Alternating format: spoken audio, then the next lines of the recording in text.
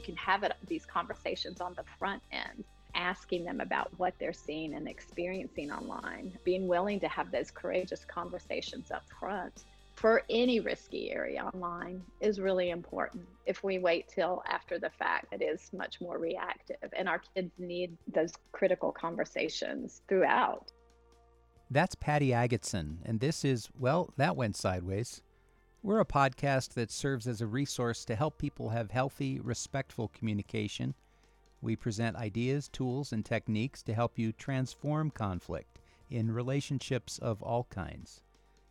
On this episode, we talk about cyberbullying with Dr. Patty Agateson.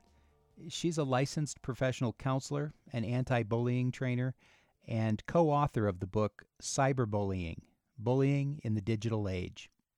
I'm Sam Fuqua, co-host of the program with Jess Rao. Hi, Jess. Hey, Sam. And we're so pleased to be joined by Dr. Patty Agateson. Thank you for speaking with us today. Thanks. It's great to be here. To start with, can you give our listeners, some of whom might not be familiar with what cyberbullying is and how it may be different from other types of bullying, can you paint a picture for us of what cyberbullying involves and the impact on young people? Sure. So I think it is helpful to understand what bullying is to understand what cyberbullying is. And so we talk about bullying as an act of aggression that's typically repeated over time, where there's an imbalance of power between the individuals involved. So maybe there's someone who's stronger, older, bigger, stronger, has more friends. And then, of course, that can happen online. So with cyberbullying, we're talking about the use of information and communication technologies to bully others.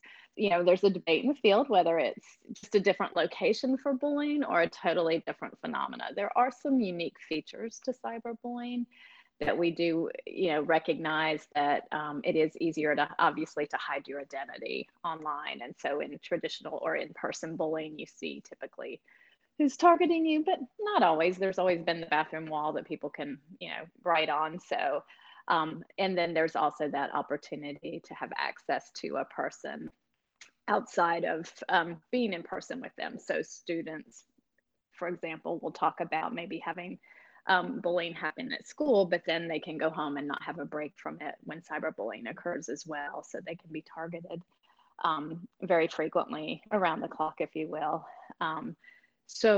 And then of course the opportunity to have such a wide audience for the bullying. So, because often when cyberbullying occurs, if it's in a viral situation or a large audience, it can create even more shame and humiliation for the person being targeted. And so the effects are similar to what we see with in-person bullying: higher rates of anxiety, depression. The person who's being targeted often will end up with lower self-esteem. It can affect their academic performance. And then we also see higher rates of suicidal ideation. So all of these factors we need to take very seriously, and so certainly need to address it when we see cyberbullying occurring. Can you give us any data that shows what is the scope of the problem and what age children are particularly impacted?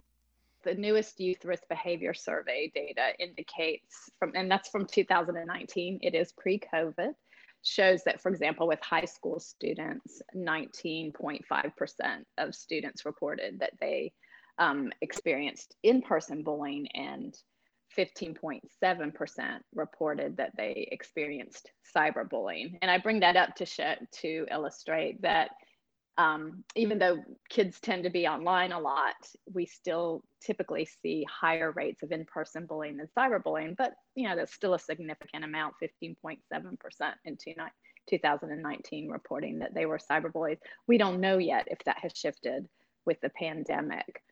And then if we look at lifetime prevalence rates, that was among high school students. The Cyberbullying Research Center, they survey based on middle and high school, because typically it is higher among the middle and high school ages. And what they have is the lifetime prevalence from 2019 data is 36.5% of youth reporting being cyberbullied, and then 15% of youth reporting that they have cyberbullied others. Different time periods can affect the prevalence rates, but it's certainly a consistent issue and concern. And it does tend to peak in the in the middle school age and stay high in high school, whereas with in-person bullying, that typically drops off some in high school. We don't see as much of a drop off with cyberbullying. Clearly impacting millions of kids around the country and around the world, I imagine. Yeah, so I work with youth. That's my core job, is working in youth development. And I heard from some students as I was getting ready for this conversation that they experience cyberbullying in such unique ways that I never even thought of. So, for example, they talked about in the chat section of Google Docs when they're doing their schoolwork, in that chat site. And so I didn't even think about that. Where there are places that cyberbullying occurs, are there surprising places that we as adults may not have thought of that we're seeing emerge more and more? Well, we've heard stories of, photos being embarrassingly sent out like through the airdrop features of phones, so being able to send things out that a lot of students see that way. Sure, it can be in the chat sections of Google Docs. Most commonly, it still is students saying that it occurs through being, posted online in comments and through text messages. So those are typically the most common. So when we say online, often it is through the social media sites like Instagram or Snapchat. However, it can happen on gaming platforms as well. So I think the other piece we have to keep in mind is that just like in person, there's a difference between conflict and being rude and bullying. We have to keep that in mind online too. So one of the things that happens, I think, a little bit with cyberbullying is that any negative, aggressive behavior, even if it's more of a conflict, can seem, it gets labeled as cyberbullying. So sometimes we have to do a little bit of education around, okay, what's the difference between being rude and maybe just saying, that's an unflattering picture of you, versus, having a disagreement that gets hostile. We both are arguing back and forth, and then we engage in a little bit of putting each other down as part of that, versus a true experience of a power differential where, maybe I've asked the person to stop and he or she continues, or they get their friends involved and gang up on me. So that's another piece. It's a little bit harder to tease out the differences between different forms of aggressive behavior and what would meet more of a bullying or cyberbullying definition. But the important thing is that we always want to treat others with respect and kindness. And so we want to make sure that that message is out there as well. But we do have to recognize that sometimes there's, trash talking between teams and they're not handling it well, sports teams or fans. And of course, we see among the adults right now so much hostile disagreement online that can become very aggressive in nature. And some may fit the definition of cyberbullying, and some may just be people disagreeing vehemently. That's so interesting. And it made me think about some articles that I'd read recently about cyber racism. And so how conflict can be different from cyberbullying, online conflict, and how cyber racism may also be different from cyberbullying specifically. And just wondering if you have any thoughts about that, or if you've looked into that at all, when it's not just a power differential, but there's also identity and privilege involved. Yeah, well, I think there's some research that says when it is identity based, that it has a more significant harmful effect. And so I think we have to be mindful of that as well. I'm not an expert in that area, but I do know that identity-based harassment and bullying has a greater effect. And so it's certainly something we want to address. We try to teach young people to speak up for others. If you see someone being bullied on the playground or in the lunchroom, it's hard, but you want to support a young person in backing their friends, or even just backing someone who they don't know well, who they see being bullied, by calling that out. Is it easier, harder, different to encourage that behavior in kids online? I think it's certainly still possible to do that. It may start with the conversations happening in person about values and everyone deserving respect, and how important that moral engagement is with youth, because we know that's a protective factor, that if they do have some moral beliefs in the idea that the importance that we are all human and deserve respect, that they're less likely to engage in bullying behavior. They see the value of humanity and everyone's intrinsic worth. So we want to help cultivate that moral engagement. It is true that, or research suggests, when we're online, we don't see the person and are not looking in the other person's eyes, it can be easier to objectify and to not see the humanness. And then we also have that factor of disinhibition too, because we can't, if we're not getting the social cues that show that our behavior is impacting someone, we don't see their reaction right away, we are less likely to back off.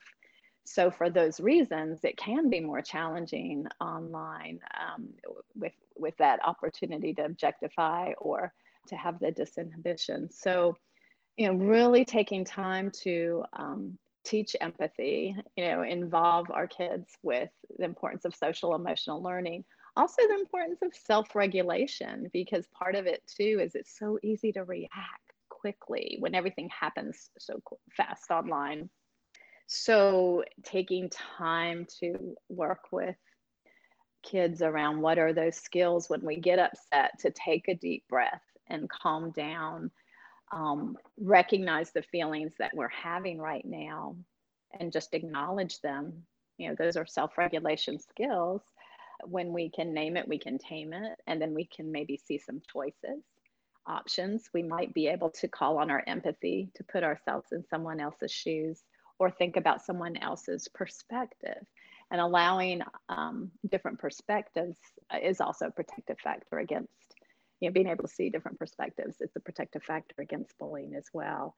So all of these are skills, they can be taught. Parents can have these conversations with their kids around the dinner table, and we can have these conversations in the classroom settings and in our community organizations. And then it also, there's adult role models online or those who are mentors, that heroes that young people look up to, who can kind of model that importance of recognizing everyone's value and worth and different perspectives. And that can help too for kids to see that with their mentors, because mentors really do make a big difference in young people's lives. So all of those factors can help.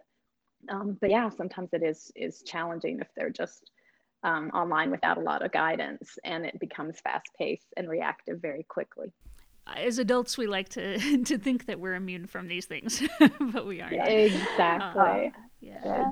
It's such an important skill right now to be able to calm down and take a break. And that's actually, we talk about that with educators too, that, if we're stressed out, our kids are stressed out, and if we're, and we're supposed to be the role models. So.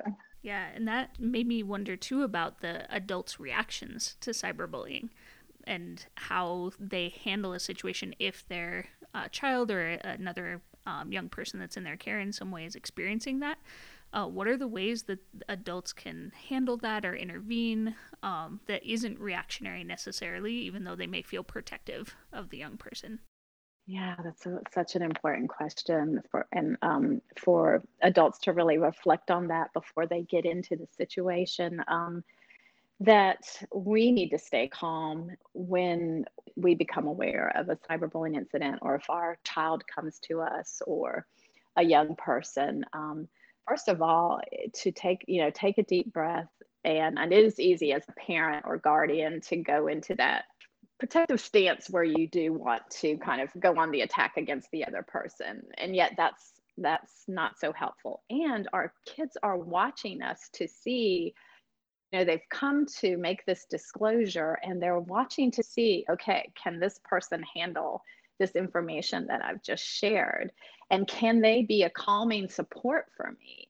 If we become reactive and lose our cool, it escalates the child. They tend to blame themselves. Okay, now on top of being cyberbullied, I've now upset my mom or my dad or my teacher or my adult mentor. And so I wish I hadn't said this, because now this person's upset. And so they tend to blame themselves and take the responsibility for that overreaction. So if we can take a deep breath and and let the young person know, first of all, to thank the person. Thank you for having come to me. You did the right thing. I really appreciate that you shared this with me. And I want you to know I'm here to support you. No one deserves to experience cyberbullying or bullying or any form of, harassment like that. And so let's talk through, how are you feeling right now? What are some actions that have you tried anything so far? And did that help? Was it helpful? So really slowing down first and thanking them for telling, and then talking through if they've taken any actions that were positive, affirm them. Okay, so you went ahead and used some of the features to report them or restrict. That's a great step. How did that work for you? So we want to be affirming of their problem solving behaviors. And if they haven't done anything yet, that's okay. Let's talk through, what are your options? What could we do? But yeah, having that calm manner with them. If you need to, take a break first and a few breaths and then come back, that's fine. So that they don't end up feeling worse that they came to you and have even more anxiety or self-blame. The other thing that typically young people fear is that if they go, particularly with their parents, if a child goes to a parent and explains that something has happened on an app that they're using or one of the popular social networking sites, they fear that their technology will be taken away. So it can be a gut reaction to say, okay, that's happening on Instagram or Snapchat. Okay, we're done with that. You're going to shut your account down. Well, okay, so now we are actually kind of punishing them, the child, for coming to us. And because they may still have a world of social connection there that they need. They may have some support that they want to still have, even though they're experiencing this cyberbullying. So again, to let them know you're not going to take their devices away or their apps, that you're going to solve together. It can sometimes be helpful. Some young people have made that decision through conversation that, you know what, maybe I will take a break from Instagram for a while, or whatever the platform is. I'll make it inactive for a while till this blows over and calms down, and then I'll come back to it. So that can be an option. But if we are just forcing them to disconnect when that social connection is so important to them, we're actually can often make it worse, and we can be pretty sure that they won't come to us next time when they're concerned about cyberbullying. And of course, right now, with everything going on, trying to find ways to socially connect, we need that online connection. Those are really good reactive strategies when an adult is made aware of cyberbullying. But coming back to your point about a kid not wanting to necessarily let their parents know because they fear they'll be mad at them or they'll take away their access to social media, short of spying on your kid's social media, how do you be proactive to let them know you trust them and you empathize with them, etc.? Yeah, great question too. So I often recommend you tell them on the front end that you have some agreed upon guidelines about, based on your family's values, what's okay to do and what's not online. So having them clarify what their values are, and you're clarifying as a parent, or, that what yours are, and then talk about if things go south online, so how will we handle this if things come up when you're on your different apps or games, and to let them know from the front end, I want to have conversations with you about this as we go along. I want you to feel like you can come to me, and I also want you to know that if something goes wrong, I'm not going to take your devices away automatically. We're going to have conversation about it and solve the problem together. So letting them know on the front end is important. The other piece is when we look at what works best for parents versus like restriction of screen time. And I kind of feel like the screen time debate is over now, because it's like, yeah, obviously they're going to have screen time. I mean, we do want to have a balance here, but they need their screen time. But to have conversations about what's important, what our values are around that, and then have regular conversations about it. But when I said, the restriction is not the way, but co-use and active mediation has been shown to be the most effective for parents, which means I sit down with you occasionally, and I say, what are you playing? Can you show me? Let's play that game together. Or show me how Snapchat works. Why do you like this so much? What's important about this? And then you can have, as you learn more about what they're doing and what they're using, you can ask questions. So have you ever seen anyone? I've heard sometimes that there's some cyberbullying on Instagram. Has that ever happened? Have you seen that occur? What do people do? Did anyone report it? What would you do if it happened to you? You know, if you can have these conversations on the front end, asking them about what they're seeing and experiencing online, being willing to have those courageous conversations up front for any risky area online is really important. If we wait till after the fact, as you're saying, Sam, it is much more reactive, and our kids need those critical conversations throughout. It's just like with anything, we don't have one conversation with our kids about, drug use and assume that, okay, they're good. We want to revisit it, but we don't want to revisit it in a way that we're lecturing. So asking them about what's going on in their life, what they've seen. News stories can help too, when something hits the media. So if there's an example of a sexting, where somebody's photos were shared without their permission. Wow, did you see that story? Does that ever happen at your school? What would you do if someone forwarded it to you? Let's talk about that. So if we can prepare them ahead of time and bring up that moral engagement, that is the value we want them to have, and the empathy, and perspective taking ahead of time, that's really going to, I think, help them to feel like they're comfortable with you and can come to you, and also will be less likely to engage in that behavior themselves. A slightly different topic or piece of this is the resolution piece. This is a podcast about conflict and conflict resolution. How are you seeing cyberbullying situations being remedied between the folks, or are you? Is it just not something that's advised at all? Oh gosh, if it involves students at school, I think there is, the schools do have a responsibility if it's affecting the a child's learning environment or school day to try to help bring about some resolution. I'm sure there's a lot of things that happen online that never get reported to the adults in the school.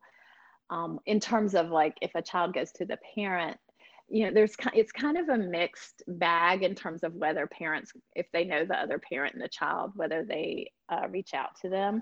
I have worked with some families where they did have a relationship and they felt like they could reach out to the other parent and have a conversation and deal with it that way, and they were successful. But that's not always the case, because there's, sometimes parents will say, it's not my child wouldn't do that. They will deny it. So I also encourage parents to be open to the fact that all kids make mistakes, and a lot of children will try on bullying or cyberbullying behavior at some point in their life, but it won't necessarily become a pattern. But when it happens, it's a teachable moment. The tools with the platforms are getting better. Instagram has added a feature called Restrict, which I think is really great, because in the past you could block somebody who was targeting you, but that person would know that you blocked them. And that created a lot of issues in peer group circles too, created some drama. And then also they might get other people to target you. Now there's a feature called Restrict where that I still see what's posted and that person sees it, but nobody else sees it if I've restricted them. And that person doesn't know when I'm active on the account. So there are some tools that are getting better that the social media companies are implementing to help with some of this. But finally, as you guys are mentioning, we really do want to resolve it. I am trained in restorative practices, and so my work in the schools, I have facilitated some restorative conferences where cyberbullying was involved. And as long as the person who engaged in the behavior would acknowledge that, yes, in fact, I did engage in this cyberbullying behavior, we have had some good outcomes in some situations with bringing the parties together, because again, when you're online, you don't see that other person's reaction, and you don't realize how much it affected him or her or they, and you don't realize how much it affected their loved ones. And so bringing the parties together can be a powerful moment. Again, we have to be careful when it's bullying, that it's voluntary, that we're not forcing anyone into that situation, but I have seen restorative practices work well in some cyberbullying situations. Because the two individuals typically do know each other. They Yes, go to the thank same you. school. Thank Or you. Yes, yeah, because that's the piece that we have to realize is that the majority of kids who experience cyberbullying, it is someone that's known to them in person, and typically it's related to their peer relationships at school. Not always. So if it's someone you don't know, if it's anonymous, that's not probably going to be an option for you. You can obviously, based on how significant it is, sometimes there are ways to find out who's behind it. But yeah, typically a lot of this cyberbullying does occur among peers in a school setting or some sort of community relationship. So if we are, and if the parties are willing, it can be a way to resolve it through bringing the parties together with the idea that that the person who offended is going to hear how their actions affected the other people in the room, and then the goal is to come up with how they're going to repair the harm of what has occurred. And so perhaps it could be that they decide to do a presentation, or they go back and clean up what they've said. There could be all different things that could occur, but I've seen it be successful in some situations. Of course, adults can also intervene one-on-one with the students who've been involved, or that if they're not at the same school, and talk with them about it that way, and do more of a traditional consequence. But I do find that can be effective for them to see how their actions actually affected another person. You've said a couple times in that answer, if the parties are amenable to doing Yes, this. yes. And I was thinking about that as you were talking, that the kid being bullied may have some fear about Yes. doing that, and I can understand that. But if the kid doing the bullying doesn't want to do it, I want them to hear from the person they've been bullying about how this impacted them. But I think you're saying, no, they have to kind of buy into that restorative practice and getting together. Well, Is that right? yeah, we don't, and we're, protective of the student who was bullied. They don't have to own everything that they did. They have to acknowledge that, part of what, that they did have some responsibility here. And yes, if they totally are refusing to do it, then you might still have them hear about how their actions affected it, but you may not bring the other parties into the room. So perhaps, having to do some reflection, on how they think their other person might have been affected. And then perhaps, some sort of adult sharing with them how they were affected could be an option in the school. Sometimes we do restorative conferences with what we call secondary victims. So for example, maybe the person who was harmed, who was the student, doesn't want to be there, but maybe the administrator who had to deal with it is willing to be in the room, or a teacher who saw it, or the parent. So sometimes we can have other parties involved for them to hear it. As you said, the digital age for kids is here to stay. Obviously, they may be spending more time online. They certainly are doing more online learning in this time of COVID. What should we keep top of mind then as adults in supporting kids who are feeling bullied and helping them navigate that? Yeah. So I think, keeping the communication open, checking in with your kids about how they're doing, and enjoy celebrate the ways that technology allow for connection, and then make sure to check in about the challenges as well. And I think also, being as the adults, recognizing that we are the role model for civility is really important. So what we model makes a difference. There's also research that says that treating others well is actually protective. Treating others with respect online is protective. So we need to keep that in mind for ourselves as well as our kids. Those who harass and taunt others are twice as likely to experience some form of online victimization themselves. So keeping in mind, it really is a protective factor to treat others with respect, and kindness, and to model that and talk about it with our kids on a regular basis as we're spending more time online. Patty Agatsson, thank you for speaking with us. Thank you so much. It was my pleasure. Patty Aggetson is a licensed professional counselor, an anti-bullying trainer, and the co-author of the book Cyberbullying: Bullying in the Digital Age.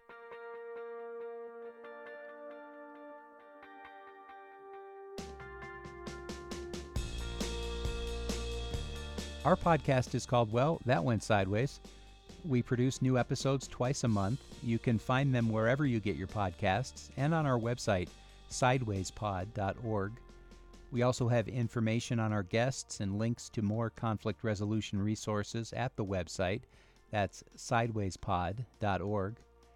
Our program is produced by Mary Zinn, Jess Rao, and me, Sam Fuqua. Our theme music is by Mike Stewart. And this podcast is a partnership with the Conflict Center, a Denver-based nonprofit that provides practical skills and training for addressing everyday conflicts.